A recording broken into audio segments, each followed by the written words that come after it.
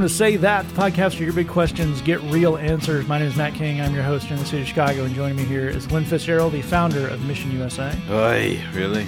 Also joining us, Jed Brewer, the director of Mission USA Productions. Really? It's between Glenn and Jed, sometimes they equal out to a normal affect. It's a very symbiotic relationship there. Absolutely. We are not joined this week by regular co-host, one of the pastors of Christ Community Church, Lee Younger. He is on special assignment at Young Life's Sharp Top Cove.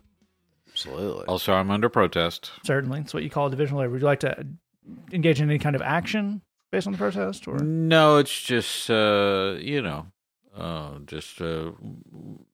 want that on the official record. Sure. Would you like to get some kind of hashtag campaign going? Let's hold off on that for now. We just noted for the record. Okay. But we still do have a good show for you. We got a couple of great questions. We're going to have an interview with some friends of ours who very recently were sleeping in Glenn's house. Yep. If he sounds a little tired. We had 4 super fans from Toronto, Canada. It's like America's hat. Yeah. Come down, hang out. They did some ministry stuff with us, had some meetings, a lot of cool stuff. But they are involved in a ministry called Move In, which is folks going into refugee and lower income neighborhoods and cities. It's all over the world. You'll hear more about that. We thought it was really cool to highlight people who are doing ministry stuff or spreading the gospel, but are not. It's not professional ministry. They're people who have day jobs, and it's also quite different from what we do. It's something going on in our city, but it's different goals, it's different ideas, but it's people who are reaching out and doing some of their faith, which we think is really cool, and want to let you guys know. Before that starts, I have to declare an emergency. Whoa. When you say it like that, it doesn't seem like it's an emergency. Sure, it seems semi? Yeah, it's just barely even an emergency. Well, it's kind of the beginnings of an emergency. And I fear that if Jed ever finds this product, we will have to check it into the hospital emergency. Well, I'm interested now. We have from New Zealand superfan Bridie. This tweet came into the three of us. Her only comment on it was at Jed Brewer, at Matt King, or at Lynn Fitzgerald. Thoughts? Okay. Well, I always have thoughts. Yes. Sure, but the me thoughts too. are about this, which is someone with a picture of new Monster Energy ham. Wait, what? Wow. And yes, Yeah. that is deli ham. And, clearly found in the grocery store. Produced by the Monster Energy Company. Wow. Now, for people who are unfamiliar, perhaps, because we're international, this goes Sure. out Absolutely. to there is a drink here in the United States. Oh, it's other places too, friend. I'm ashamed to know that, but it's an energy drink called Monster Energy Drink. Mm. Now, I understand that the energy comes from bits of real Monster. That's right. Yep. that are in it. Grind them up. Right. So that's I don't know about the science. That's also where the flavoring comes from. Oh, I see. They have eschewed, kind of your grape and orange and that Uh-huh. kind of thing. So you've got your Dracula, your Thing flavor. Uh-huh. If you like a nice, kind a bit of vague. Arctic, Your Cyclops, exactly, etc. exactly right. Each of them have their own blend of flavors that they bring. So Okay, well that's so you got your Monster Energy drink, Real energy, bits of Dracula. right? Combined with ham. yes, Yes. Well, the thing, if you have not experienced it, Monster Energy is basically if someone just pumped, I don't know, half a gallon of sugar into a 20-ounce can to Sure. some kind of dark magic. Right. It looks like radiator fluid. Right. It is green. Yeah. That is their marketing. If you are partake in, I don't know, BMX racing or monster trucks or something like that, you may Right. have noticed a certain amount of them. That's the level of sporting event that your Monster Energy Right. does a lot of sponsorship with. Yeah. Pretty much anything where it's guys who don't have all their teeth jumping things over other things. Right. That's a Monster Energy kind of thing. And they thought, we got to get in the ham game. yeah. Well, that's yes. Well, I said when this came in over the Twitters, Mm. was that I have many times eaten enough ham to get sleepy. Sure. So I felt like this is an idea whose time has come. Because you think that the caffeine would offset the sleepiness. Yeah, Kind I of mean- even you out. Yeah, you get pretty sleepy if you eat enough ham. Absolutely. I'll report that from firsthand experience. Sure. So you think if instead of the nice honey glaze that makes you so sleepy, you just basted it in Monster Energy drink. Yeah, that's. I mean, well, here's the question I have: is can you make your own Monster Energy ham? You could try. You know what I mean? Sure. Cut out the middleman. That's right. Those fat cats at Oscar Mayer Look, are getting a dime off of Glenn. I understand. I ain't in the pocket of Big Monster. Right. But although that'd make a great movie. But here's what I'm saying is we have to figure out how we're going to get in on this. Absolutely. That's really what this podcast is all about. Sure. Is how are we going to get rich? Yes. And there's other things with advice on other things. But There are? yeah. Oh. Well, we got to fill out the hour. Yeah. But it's about, how do we get in on this? So what other things can we monsterize? Well, one way to go with this is to embrace the concept of Christian energy drinks. Ooh. I see. A little wings like eagles. Oh, okay. Walk and not faint energy drink. Right, okay. It powers you with inspiration Okay. and enough caffeine to bring down a bull elephant. I see. Yes. In this way, the abstract concept of the Holy Spirit will be, in a very real way, supplemented by 40 grams of potassium benzoate. Exactly right. But here's what I'm saying, fellas. Hit me. Because you gotta take it to the next level. Always. Okay. Everybody's got an energy drink, right? Sure. You put another energy drink out there, you're competing with all the other people. Okay. What you need is a communion wafer. Ooh. Follow me? Yeah. Loaded with caffeine. Yes. Okay, I'm not sure about the technology. Like they have those diet pills. It's just caffeine. Sure, yeah. Can you just make that into like a wafer? Just crunch it down. Yeah, just, kind of, I mean, we can check with our friends in the tech department, but it feels like that ought to be doable. Well, you do that. Let me tell you what, you're going to have a zippy worship service right there. I think that's absolutely right. Now, while we're on the idea of kind of this next round of communion wafers, communion wafers 2.0, if you will, there's energy drink ones I think is great. I feel like, are we missing a segment of our friends who are on the no carb thing? Mm. I mean, communion wafers made entirely of ham. Oh, okay. Yeah, people, they're gluten free. Yeah. They're on the ketosis. They're Atkinsing. Yeah. I don't want to eat this cracker. Right, that's right. You're presenting them with a dilemma. Pure ham. Sure. Right. Pressed into discs. Yes. Well, I can report as a Southerner that if you take country ham, Yeah. as God intended, Yes. that being salt-cured ham, Mhm. and you fry it, as Yeah. one can find at a good restaurant like the Waffle House. That's right. Yeah, Jed, what they call ham at the Waffle House, no actual pork product was ever involved in that. I'm just saying, if you take country ham and you fry it, that's wafer-like. I mean, it's a very thick, chewy wafer, Right. but it's essentially, yes. I love it. Here's what I'm saying. To Glenn's point, we have to think in a business mindset. We've got to Okay. Shark Tank this. Mhm. We got to get this to market. Right. So we need distribution. Okay. We can all sit in the underground bunker here and just make ham wafers. Sure. We got free time. I I'm hope doing we it do. already. Yeah. It's basically happening already. Yeah. But we got to get this to the consumer. Yeah. I'm talking a partnership Oh. with an existing brand, Okay. Cracker Barrel Communion. Whoa. You come on down to the Cracker Barrel. You get your ham wafer. Lord. You get your little plastic thing filled with gravy, Sure, yes. Right. Yeah. and Yes. you just go to town. This is the first of all, I cringed on a very deep level on this idea. Yeah, Glenn literally leaned away from the mic. Yeah. Mostly because that would absolutely work. Yeah. But here's what I'm saying. I love about this idea is the opposite of vegan Sure. because that's It's nobody's. meatgan. Yeah, because vegan's the cool thing. Everybody's doing that. But then you have to do something new, Got a zag. right? Sure.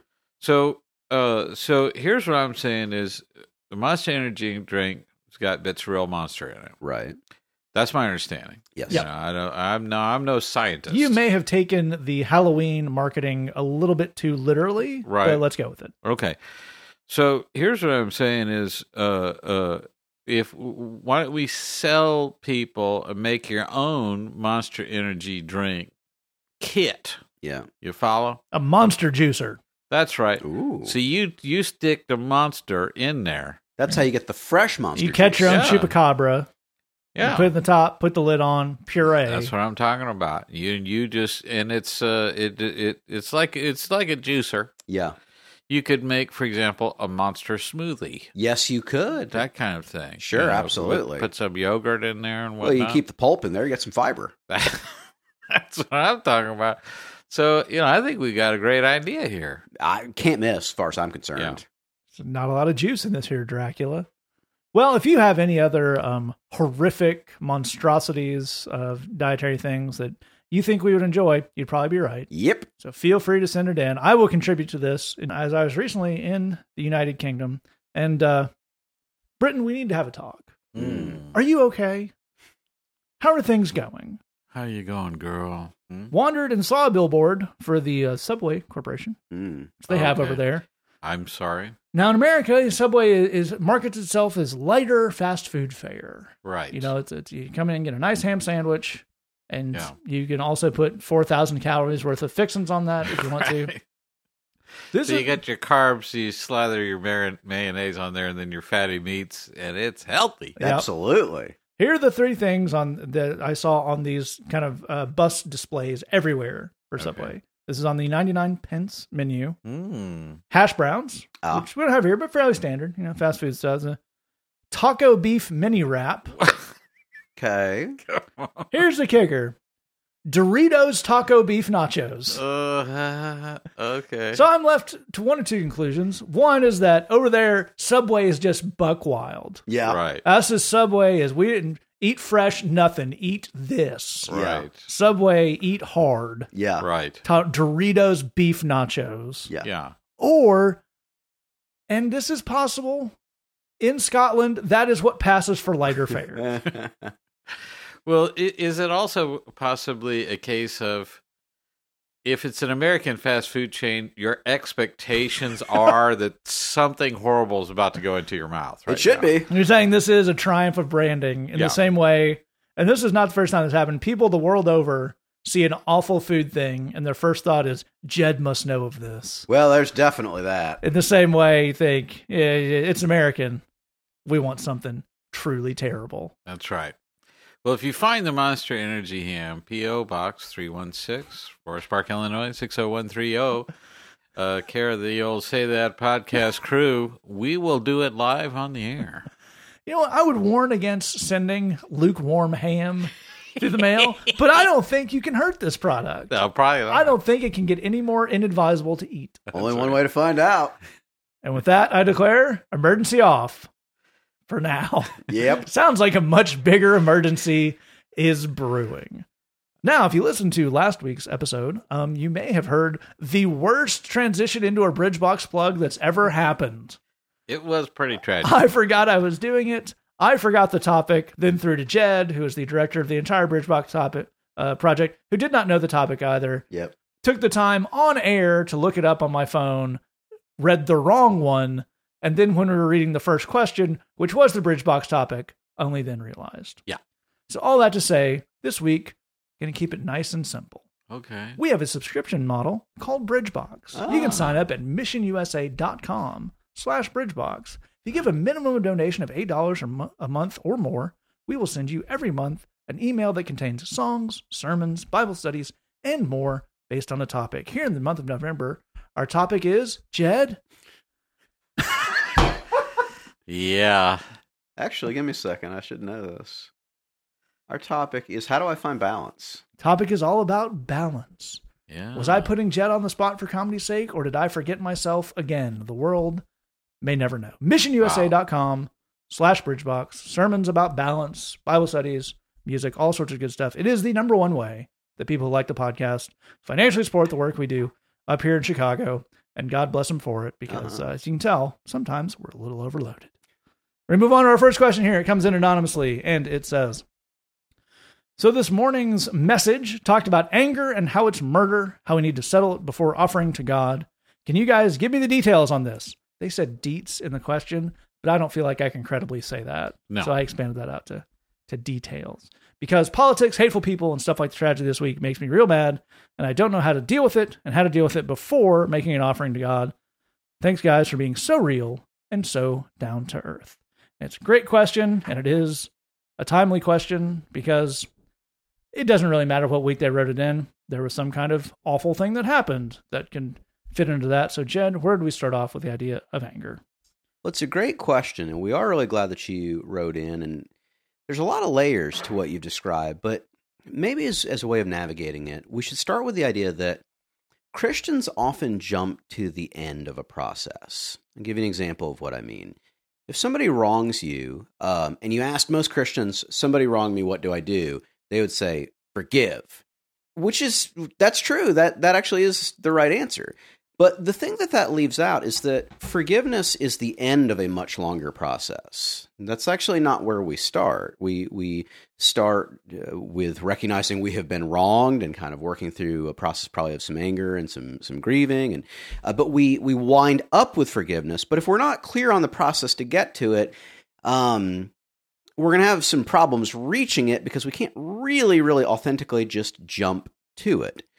The Bible does say a lot about anger, and actually that there are, in a sense, different kinds of anger, that there's a righteous anger, but there's also a human or man's anger, and Jesus had a lot to say about anger. And one of the things that the Bible is super clear on is that we don't want anger to run our lives. We don't want anger to make our decisions for us. So we don't want to let the sun go down on our anger, for example. But again, kind of like with forgiveness, that living a life where anger really doesn't call the shots on you is kind of an end of a process. That's not where we begin. And I think it's really easy around Christian stuff for it to sound like people are saying to you, just don't feel how you feel. You're angry. That's yucky. Don't feel that way. Which, A, that's odd and bad advice, and B, that's not how emotions work, so it's unfollowable advice. So the question that's really before us is, I'm going to become angry. I know God doesn't want me to go around being an angry person who's just ruled by anger. What's the in-between that lets me go from the one to the other? That's the thing that we really need. That's the important stuff. So let's look at that a little bit. The first thing that's critical to know is that the emotion of anger is not a sin.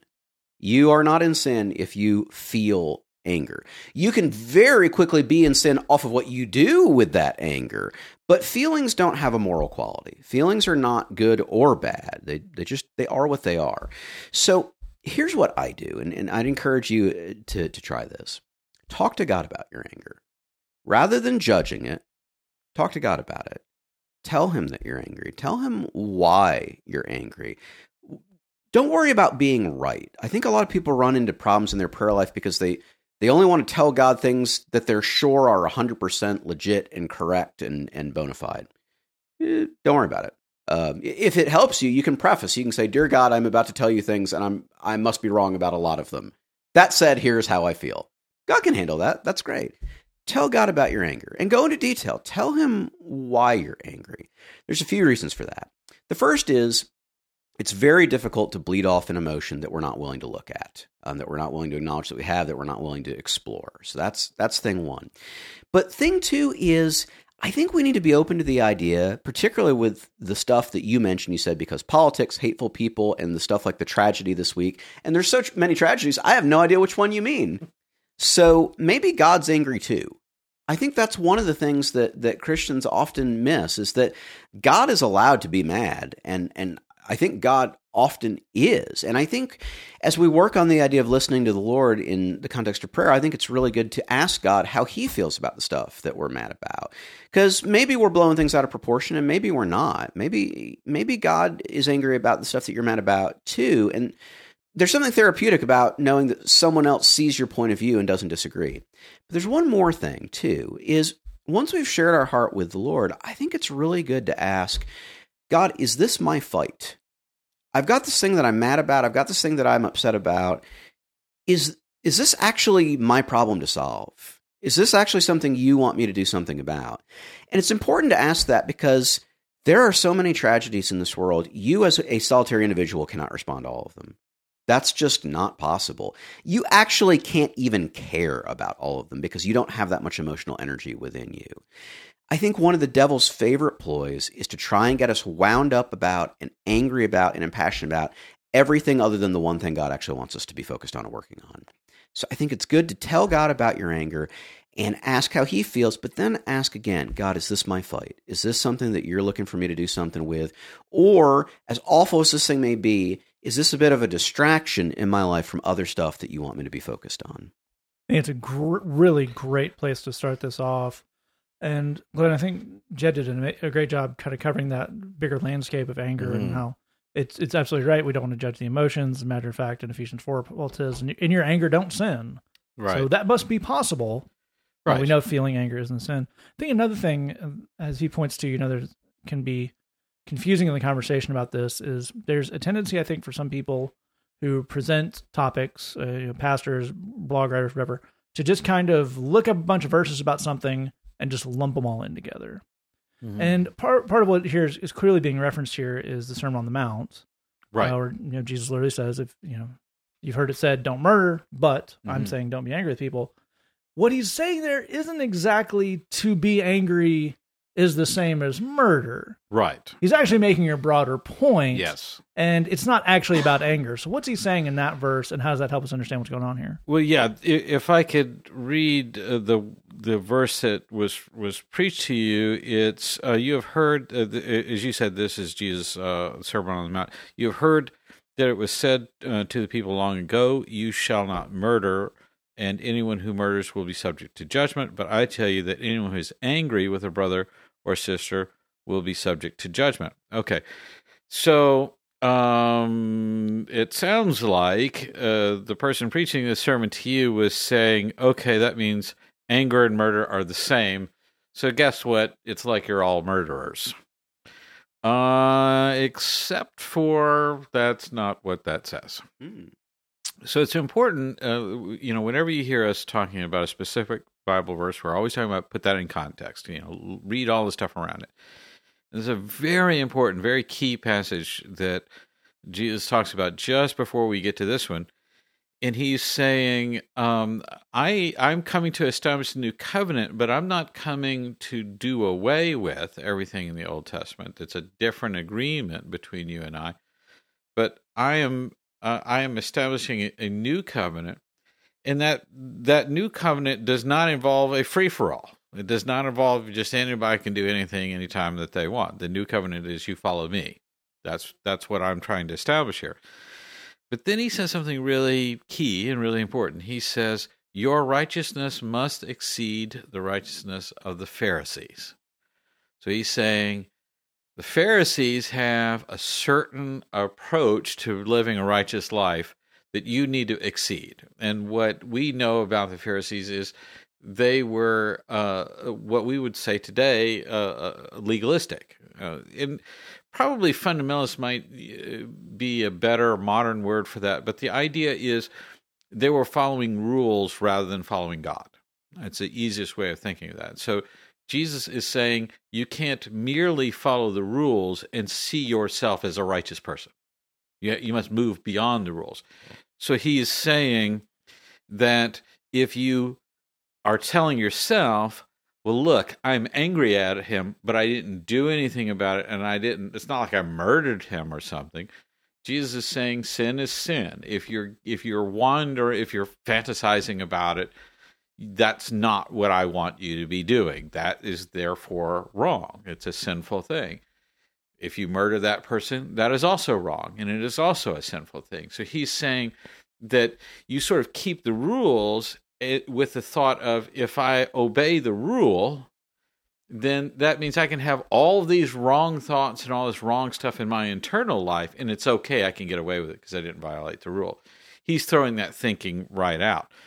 In other words, he's saying, you must be better than someone who is legalistic and manipulates someone with guilt, like the person who preached you this sermon. So we want to take time to figure out how to maybe have a better interpretation of that passage.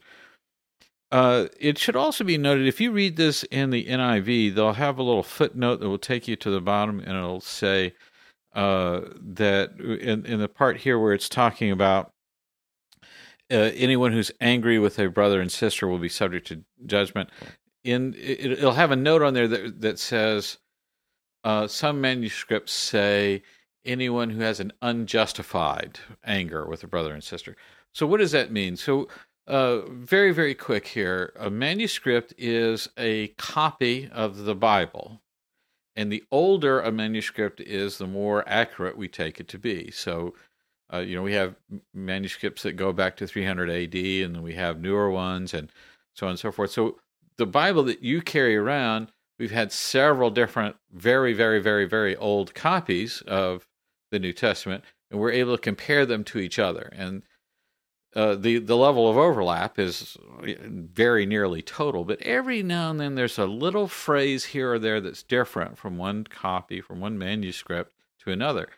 And so the way the NIV deals with that is they just put it at the bottom and say, this isn't in every old copy of the New Testament that we could find, but it's in some. So I think it's worth recognizing that's in there.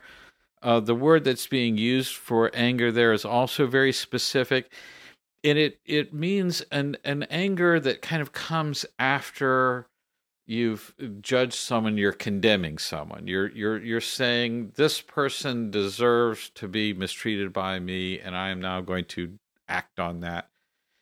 So it's not I want to seek justice and make things right. It's I want to punish this person for something I see that they have done wrong. So fleshing all of those things out, what it's really trying to say is none of us can look at ourselves and say, hey, look, I'm a righteous person because I follow all the rules, and it's not like I did anything, so it's not like it means anything.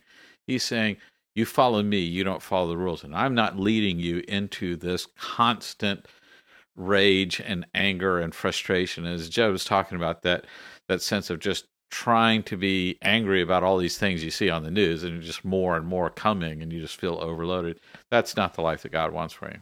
I think it's a great point. Another bit you mentioned about the this passage here that comes up in Sermon on the Mount in Matthew 5 is this idea of, therefore, if you are offering a gift at the altar and then remember that your brother or sister has something against you, leave their gift in the front of the altar. First go and be reconciled to them, and then come and offer your gift. It would probably be, as Glenn is saying, it would go outside the context of what's there to extrapolate, you have to not be angry before God wants to deal with you. For a couple of reasons. One is that actually offering a gift at the altar in the context of the time is a very specific act of worship. It's a very big deal, and it means a certain thing. That's about atoning for your sins. That's how they did that, with animal sacrifices and whatnot. The other thing is that we know that's not, from the rest of the Bible, when the way it talks about emotions, we know that's not how God works. We don't have to, be in a perfect state of mind to go to him. The Bible says, pray continuously and things like that. But one thing I think, exactly as we can point to what Glenn's saying here, there is a reason it says that. And one of the things is there, if you're angry all the time, you cannot worship. Not that God won't receive it. You kind of can't do it. If you are just kind of in a constant spiral of rage and bitterness, it's not that God doesn't want to deal with you. It's that there's going to be something seriously funky in this equation going on. Mm-hmm. So again, when we look at these things, we can start with what we know is exactly true about the Bible, which is that whatever we have, God can take it. God does not. None of that. He can't stand to look upon the evil of the whatnot. No. He's seen it all. He's seen worse.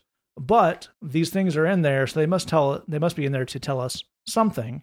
And in this case, a lot of the kind of long and short of is all, as we've all said here, is that a life based on anger is just not going to give you what you want. It's not going to give you what God wants for you. That's in the Bible. Man's anger does not lead to the righteousness that God desires. So it's not that it's bad to feel angry. It's not that it's a dirty emotion.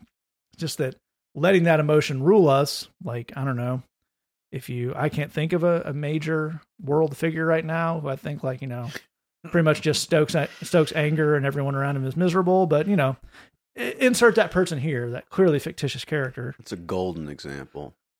Very well done. Yeah. Wow. Yeah. I think we're going to leave that there. Yeah. But it's not very Christian, and it's not going to lead to a happy life. standard lead one where your emotions have a correct place in your life. We did a topic about anger recently at the Bridge, and I did not read this in some book or something until afterwards. It would have been great. Next time we talk about anger at the Bridge, I will use it. I will pretend I came up with it because I can't remember who I stole it from, which is kind of the same thing as coming up with something on your own. Yeah. But I think it was a psychiatrist. Basically, the analogy they were drawing was your life is like driving a car, and emotions are like a toddler. It is a bad idea to put them in the trunk and ignore them. It is also a bad idea to let them drive. That's good. There is some middle ground here. They're in the back seat. You got to deal with them. That's, again, it's kind of the way you can't be led by it, but nor can you just ignore it until you don't have it. That doesn't lead where we want to go either. All right, we're going to take you to Say That interview. This is a little different interview. We talked to Miss Talani, Miss Faye, Miss Rebecca, and Miss Sarah. They're from Toronto. They all live and work in part of a ministry called Move In. It's a thing that's around the world, and we wanted to talk to them because they were already in Glenn's house. Yeah. So that's convenient. Yeah. If more authors and musicians would think of just going ahead and coming here, that'd make the interviews a lot easier.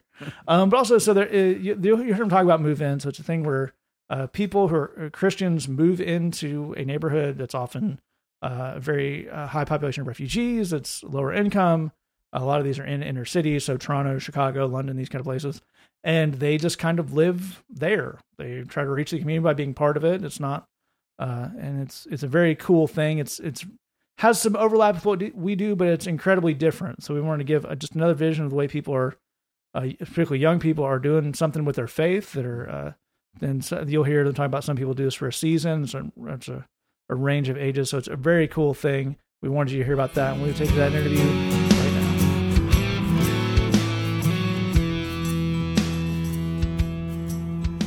My name is Talani, and I am the downtown Toronto regional rep for Move In. Excellent. We're super glad to have you recording an in-person interview, which I'm really not used to doing. So a lot of, we're all figuring out what to do as far as eye contact goes for however long this interview goes. If this one is a little shorter, it's because my social awkwardness took over and we just couldn't have it. Talani, we're super glad to have you in Chicago. We're super glad to have you on the show. So why don't you tell the people listening what Move In is? Yeah. So Move In is a movement of regular Christians prayerfully moving in among the unreached urban poor. And every single word in that statement is strategically chosen. So regular meaning just everyday Christian. You don't have to be a superhero or a missionary or a pastor. Just anyone working a regular job can move in with prayer into a neighborhood that has a lot of unreached people groups who don't know much about Jesus and people who are poor and in urban areas. Great. So poor is pretty self-explanatory. As is urban areas. Why don't you break down for us a little bit what you mean by unreached people groups? Right. So people who, for the most part, are immigrating from countries where Christianity is not a main religion. So usually whether it's Hindus or Muslims or any other major religion being their main religion. Sure. Okay, so you mentioned, and I think it's a very good point, of this is not for people who are professional, not for people vocational in ministry. So what does reaching someone in your neighborhood look like when it's not your full-time job to be an outreach person? Right. That's a good question. Thank you. I'm very good at this. I think you are. And the eye contact is working. I've been wanting to say that in one of these interviews for like 3 years. I feel like I can't really pull it off. We have a sing-along Caleb. Like, now I'm really good at interviewing you. But as you know, I got to live my dream in this one too. So that's good. Yeah, this works. Meanwhile, we're talking about your very important and very good ministry. Right, yes. So what does that look like to reach out to someone, but not in like you're not a pastor going in. You're someone who lives in their neighborhood. What does it look like to reach out to them? So it basically is just loving your neighbor as yourself. It's very organic and it takes different shapes. It just depends on opportunity. It depends on what God is putting on your heart. So we make it a point to be present and to be prayerful. And we trust that God is going to do the rest. So sometimes it's as easy as baking cookies for your neighbors and just knocking and being like, hey, where are you from? And then, taking some interest in their culture. Sometimes it could be, going to the grocery store and talking to people that way. So it really just has to do with your regular life being a position where you can be used by God. That's great. And it is, what's the living situation like? So there's also the community aspect of this, which is really cool for people. So what is someone who decides to move in, what are they actually moving into? Right. So when you move into a neighborhood, we call them patches. So they're designated neighborhoods that have specific borders, and we want people moving in as a team. So ideally, we don't put people into a neighborhood by themselves. Usually they're on a team of other people who are also part of move-in, whether they're living directly with those people or those people are living in other apartments in the neighborhood. One thing is that they are meeting together and praying together at least once a week. And so it looks a lot like, community living. Teams are, involved in each other's lives on a spectrum. Some are super involved, some live all together in one apartment, and then some are more spread out. And why that sounds like a very important aspect of it, because Absolutely. If you're just one person, you're not moving in, you're just kind of the weirdo in the neighborhood. Yeah. Accosting people. So what kind of time frame is this? Is this a 6-month thing? Is this a commitment thing? Right. What are the people who move in trying to get for themselves when they step into this issue? Yeah, so it's a lifestyle. So move in ideally is a long-term thing. Of course, some people move in for a season and God calls them to something else, and we encourage that and bless that. But there are a lot of move-inners who are lifers. Some people have been in since the movement started 10 years ago, and they're still moved into a patch and still just doing life, loving neighbors, and seeing God do amazing things. That's fantastic. Let's talk a little bit about the neighborhoods. Mm-hmm. Obviously, you don't know. Move-In has patches all over the world, so we can't really speak to that. But as far as, I think the Toronto patch, I just said that word, but I already forgot it. I think the Toronto patch, maybe we can use that, right? I'm picking up lingo. Yeah. We can use that as an example. So you're saying these are poor neighborhoods? Yes. But obviously you're not trying to put people in an unsafe situation. No. So what have you learned, and what are people learning from being in a different kind of neighborhood? So Move-In has values, and one of our main values is brokenness. So the idea is that we're not saviors for these neighborhoods. We're not going in kind of trying to fix everything. We want to be broken alongside our neighbors. And so the reason for that is because we believe that we can actually learn a lot from our neighbors. And for example, in my neighborhood, there is a very strong community. It's not necessarily a community doing good together. They get together to drink and all kinds of things, but they hang out every single day. And that has taught me a lot about commitment and caring for each other and loving each other, because they genuinely care for each other there. And so that's been something that I've learned from my neighborhood. I know people learn different things from just the kinds of people groups that are there. And then as far as the safety goes, to be honest, our neighborhoods are not the safest. Sure. Especially in Toronto, Move-In is global, but especially in Toronto, it's quite established in a lot of the most unsafe neighborhoods. But God is faithful, and usually when people go in and they feel called to be in that neighborhood, they find that it actually doesn't feel unsafe. So, people from outside are like, "What? You live here? Why do you do that? What's happening?" But from their own personal experience, they feel like, I feel pretty safe. So, yeah. That's really great. So one final question I have about the overall vision, and then we'll move some specific stories, is so I imagine a certain type of person who has a certain experience might hear what we on the Say That podcast may refer to, good-heartedly as Christian do-gooders. Right. Moving into a poor neighborhood. Yeah. And that screams gentrification. Of course. But this is not a socioeconomic movement. This isn't a grant money movement. So what is the impact you would describe that you're trying to have on a neighborhood? So our mission is to make disciples. So it's very simple in that sense, but of course it's also quite holistic, because I don't believe making disciples is just simply leading people to Jesus. I think it's a holistic life change. So as far as like the impact that I've seen, I know in our neighborhood, for example, there has been a lot of there's been a shift, I would say a spiritual shift, but also just a mental shift in the lives of the people that we see hanging out in, what is considered the bad area of our neighborhood. And there's just a lot more joy. And when we pass by, they're excited to see us. They want to hang out with us. They want to pray. They want to learn more about God.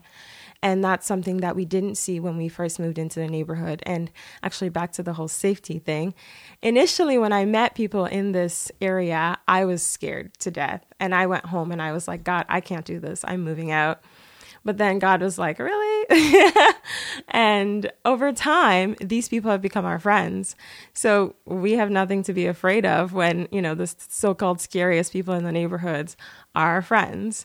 And we have really just seen their lives change.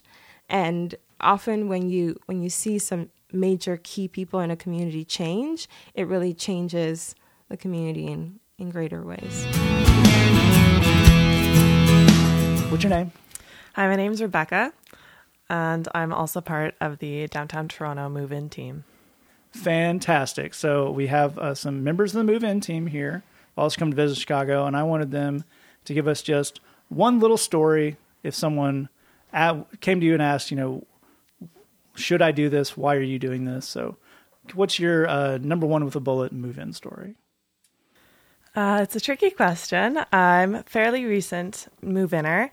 I moved in with my husband in July. We just got married, and that was a big thing for us. We weren't sure if we wanted to jump into marriage and jump into a ministry like Move-In at the same time. But for us, it's been really fruitful and, just life-giving in our marriage that we've been able to join together in this partnership and also have a purpose and kind of a mission for our new family together, I guess. So we're able to serve together as well as serve each other.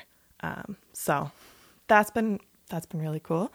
And we're still kind of getting to know our community and our neighbors. It's been nice to meet some of the neighbors around us, and with our patch, Talani, and some of the other girls, we've been able to get to know different people in our neighborhood and kind of build on the relationships that they've been developing for the past couple of years. So that's been really cool to meet those people and kind of try to see where we can fit in to further the work that they've been doing there. And Hi, I'm Faye. Excellent. And what is your move-in story? I also moved in a couple of months ago in August, and just fresh out of graduate school and looking to have a more purposeful and meaningful connection with my faith. And move-in was a prayer answered, really. Having the opportunity to serve alongside Christians, like-minded Christians, has been a real blessing to me. I didn't have a lot of Christian friends in my young adulthood, so just being surrounded by brothers and sisters in Christ has helped me grow my faith and just connect with God on a different level. I think every opportunity that we have to support each other really resonates with me, and it really touches my heart in a meaningful way. So we've had many members of our community or of our team who have lost loved ones or who have missed opportunities or are striving for things that are meaningful to them, that we've been able to come alongside and support them. And that's just been great. And even when I have situations that I'm dealing with at work and I want a biblical perspective on what I'm dealing with, I have my roommates that are right beside me. And every time I go to work and I always have a story, something wonderful that we've done, or a potluck, or barbecue we've done in the neighborhood, the wonderful families that we've met. And everyone always forgets that I'm talking about, the kind of like the bad parts of the cities, the parts that no one wants to really go into. We have a lot of social housing. Sometimes we don't have hot water, or we always have vermin and cockroaches and bed bugs and electrical fires. But somehow those stories, I always forget to tell those stories because I'm just so blown away by the amount of love and energy and passion that I see that surrounds me every day. So really, Move-In has been a blessing in many ways, but personally, it's really grown my faith. That's all fantastic, and we'll talk to the Move-In people to see if we're going to cut out the vermin part. Other than that, one more Move-Inner. What's your name? My name is Sarah. You might be hearing a little more from Sarah in the future, but that'll be about something else. For now, we're going to talk about Move-In. And Sarah, what's your story? Yes, so I'm also from the downtown Move-In patch, and one of my favorite stories is when we were having dinner with this couple that just came from India, and we were very intentional. We actually first came in to give them cookies, and they loved that, and we invited them over for dinner. We had dinner with them, and it was wonderful. One of the really touching stories was when she was, like, after having a friendship and a relationship for a while, one of the stories she told us was that she actually lost her baby at the time, and like this was over dinner, and the wife, we were able to just like cry with her and just really just be there at that moment and just hug her and just, that it was so raw, and it was just so like really nice to share that moment. It was very sad, but that's when it really hit me, like, wow, we were really this is really a friendship, and this is really something we can share together. Just trying to be a comfort to her. And because of that, we had more dinners and more opportunities. And finally, before they were going to go back to India, because they lost their work, we were able to just share our testimony and just talk about God. And it was so natural to talk about it. And they were just so happy to hear it. They were just like amazed at our stories of what God was doing in our lives. And we were just so encouraged by that we actually had a Bible given to us by Move-In, like provided, that was like a Hindu Bible. And when we gave it, she was like, "This is great. I want to give it to my mom." And I want, like, they were just so interested. And we also gave them a Bible, I think, in NLT, and we like highlighted all our favorite like passages and verses, and they were like so excited to read it. So we shipped them off, and they brought it to India, and they wanted to like Skype with us ever since. So it was just a beautiful friendship, and we couldn't have done that. Like at the time, I was working so much, all I could ever give was my dinners. Like that's all I could do, and that's why I think Move-In's so great, because it's whatever time you have. If you have, if you're doing laundry, then you bump into someone. If you're doing groceries, you bump into someone, and it's so intentional because you're in that neighborhood. So that was really beautiful.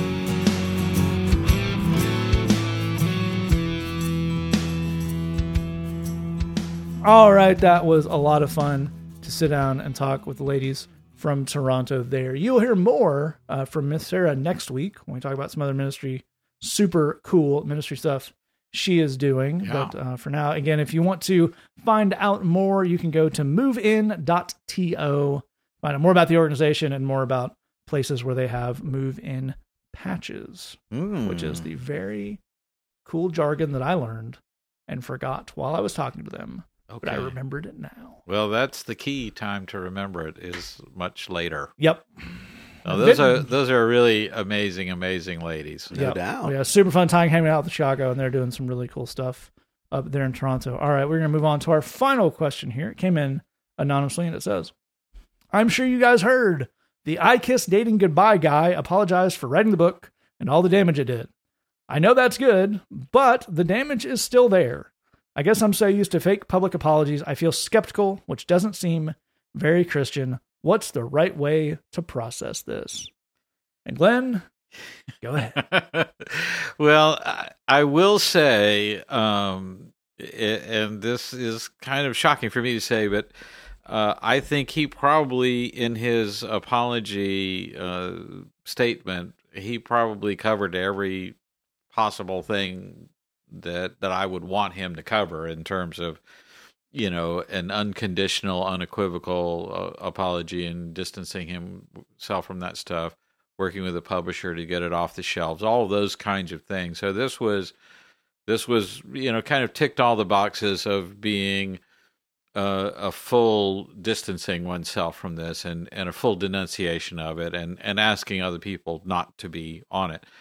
That takes a lot for me to say, because we've dealt with a lot of people who have struggled as a result of this book, and we have been pretty seriously enraged by the impact and the fallout of that. So it does take a lot to look at that and say, well, no, that ticks all the boxes. But ultimately, sort of the blame game doesn't get you anywhere. You can't get into a cycle of saying, well, my dating life is a mess because I read this book and I bought into it. I think, in fact, that Joshua Harris himself would agree with an element of that for sure. And there may be some reality to that, but I think we all have to take responsibility for our own choices. We have to recognize, maybe I was set up to fail, and maybe it's perfectly reasonable that I failed at this and made choices that are unhealthy for me.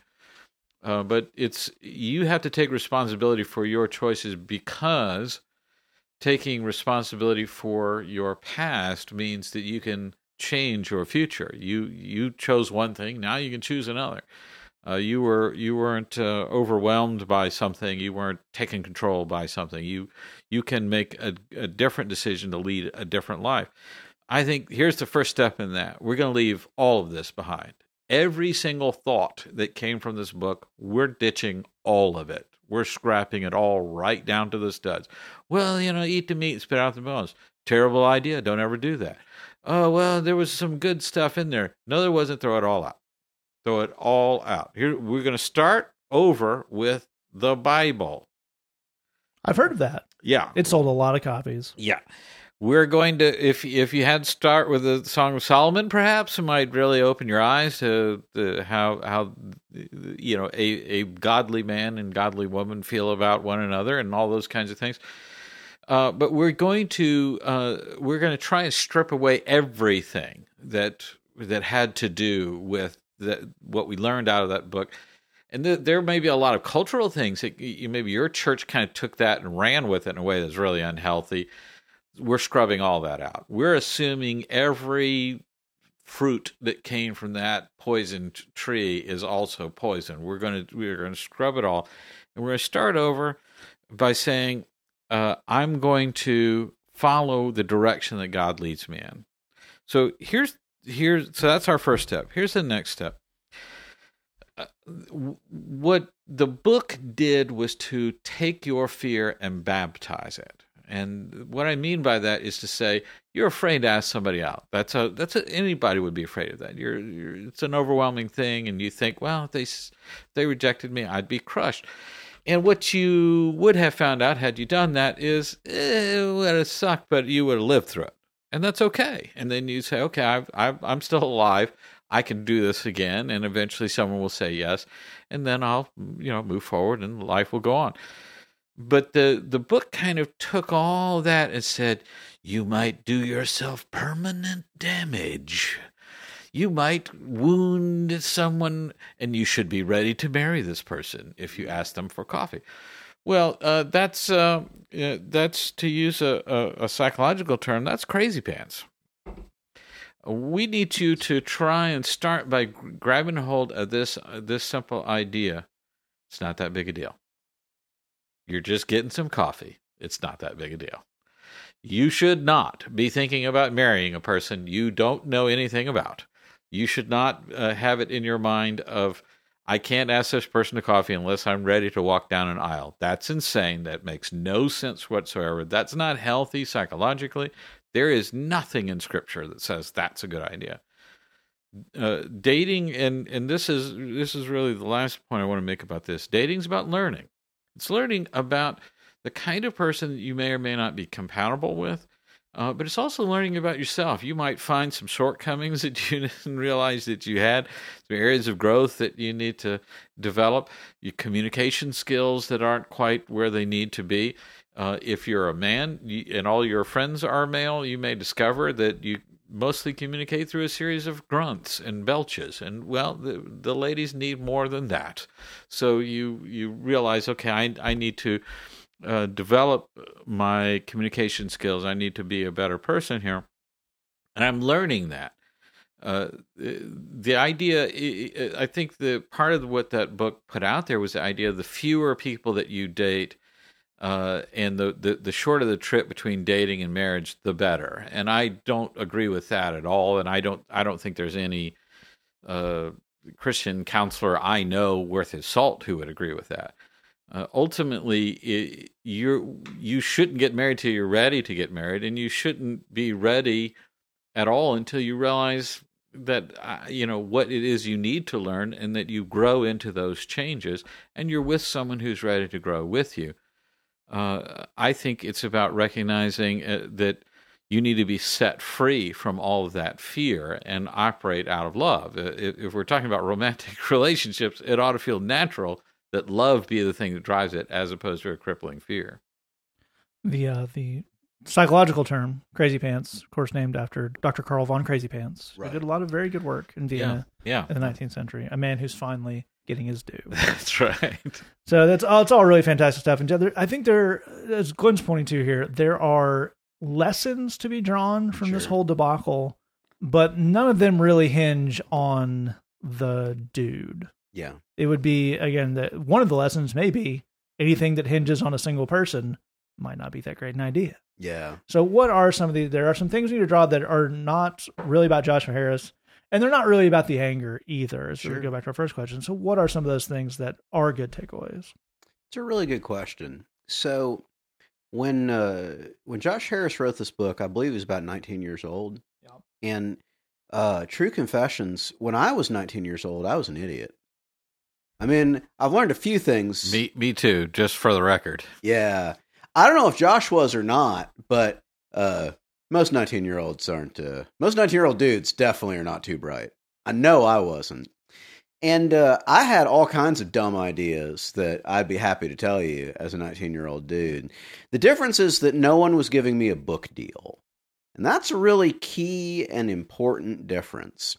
See, I think part of the lesson that we want to take here is a lesson about the power of platforms, the power of media channels, that people who are in charge of what winds up on the shelves at a Christian bookstore, what winds up on the broadcast of a Christian TV station or a Christian radio station, or front and center on major Christian publications, those people wield a lot of power.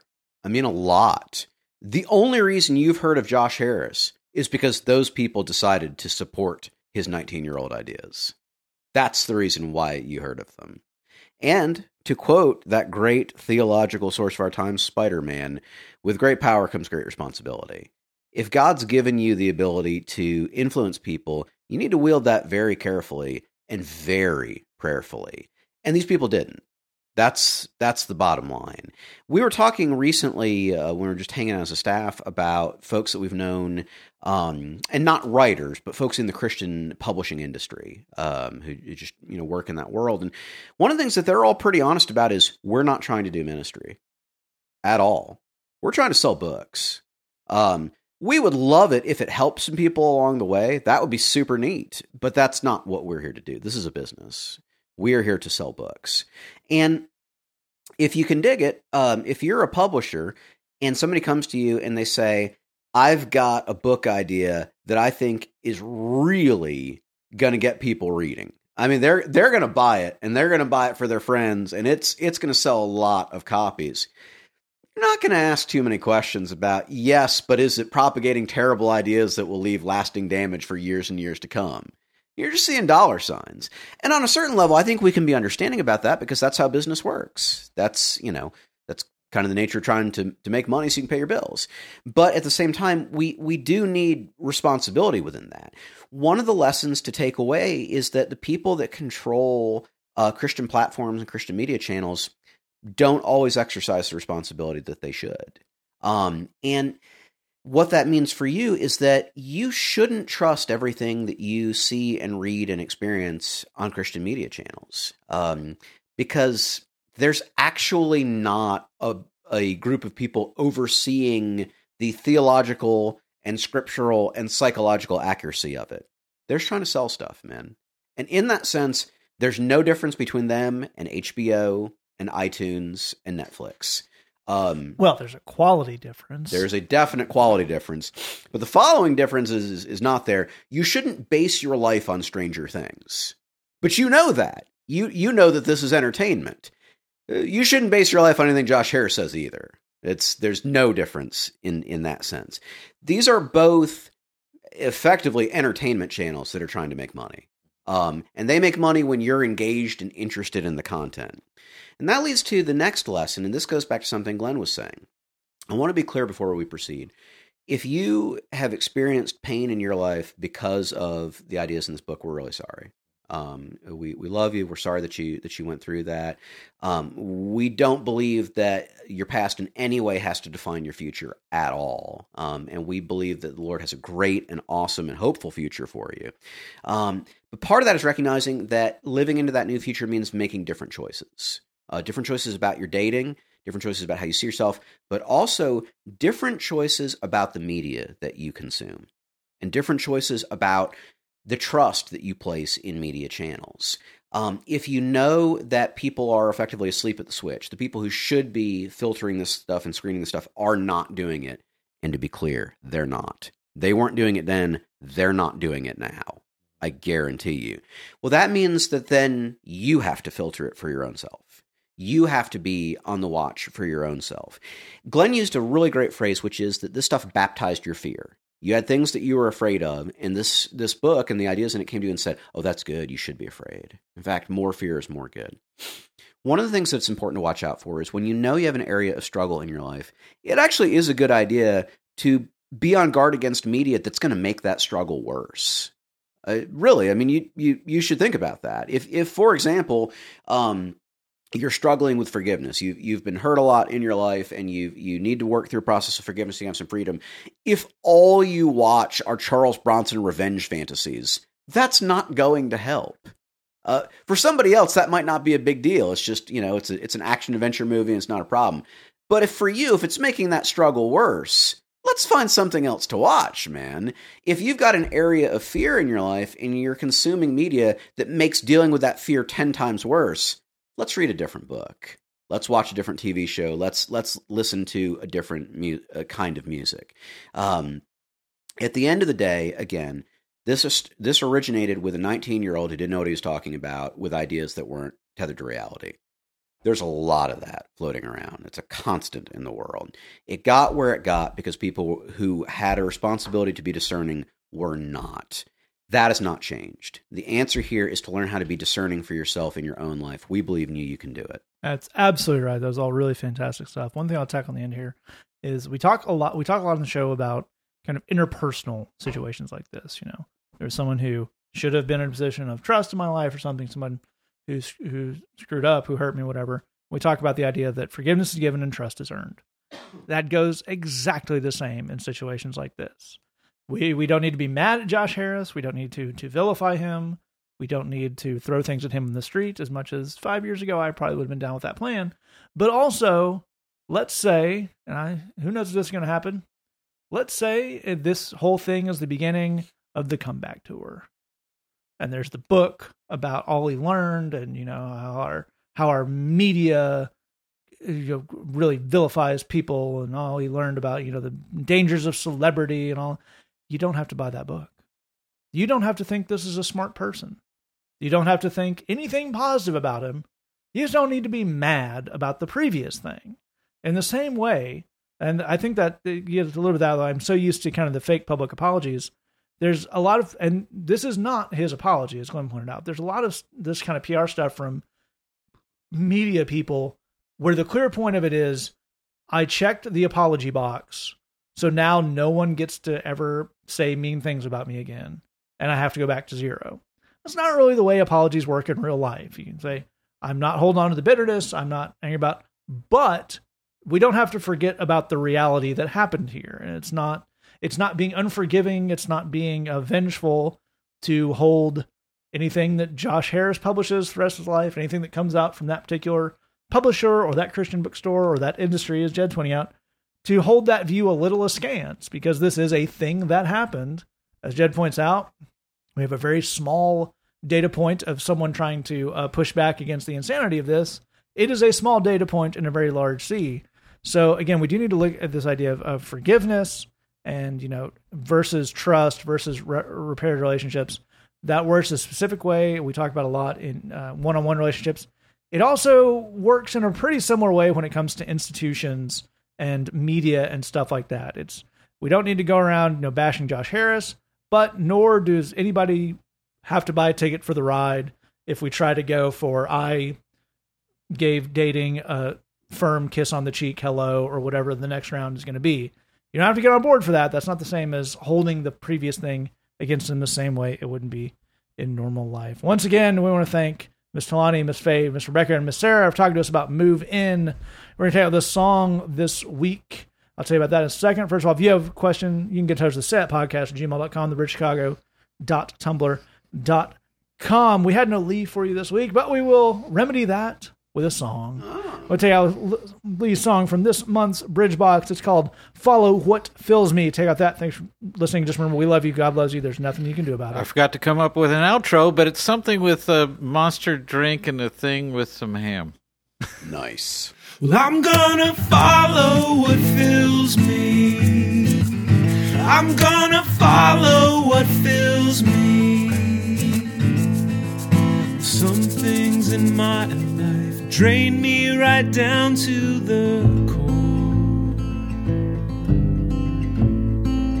Some things that I do, they just leave me wanting more. So why would I give one moment of time to people and things that don't bring me life? I'm gonna follow what fills me. I'm gonna follow what fills me. You came to give peace, rest, and life to the full.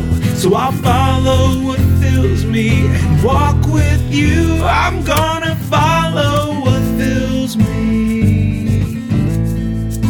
You give adventure, you give me real joy, true love,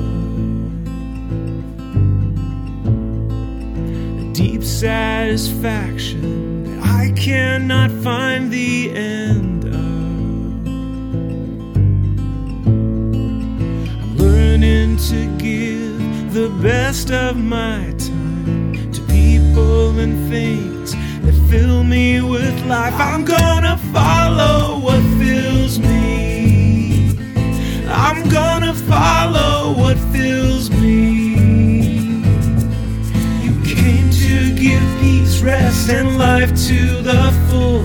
So I'll follow what fills me and walk with you. I'm gonna follow what fills me. You say, come to me.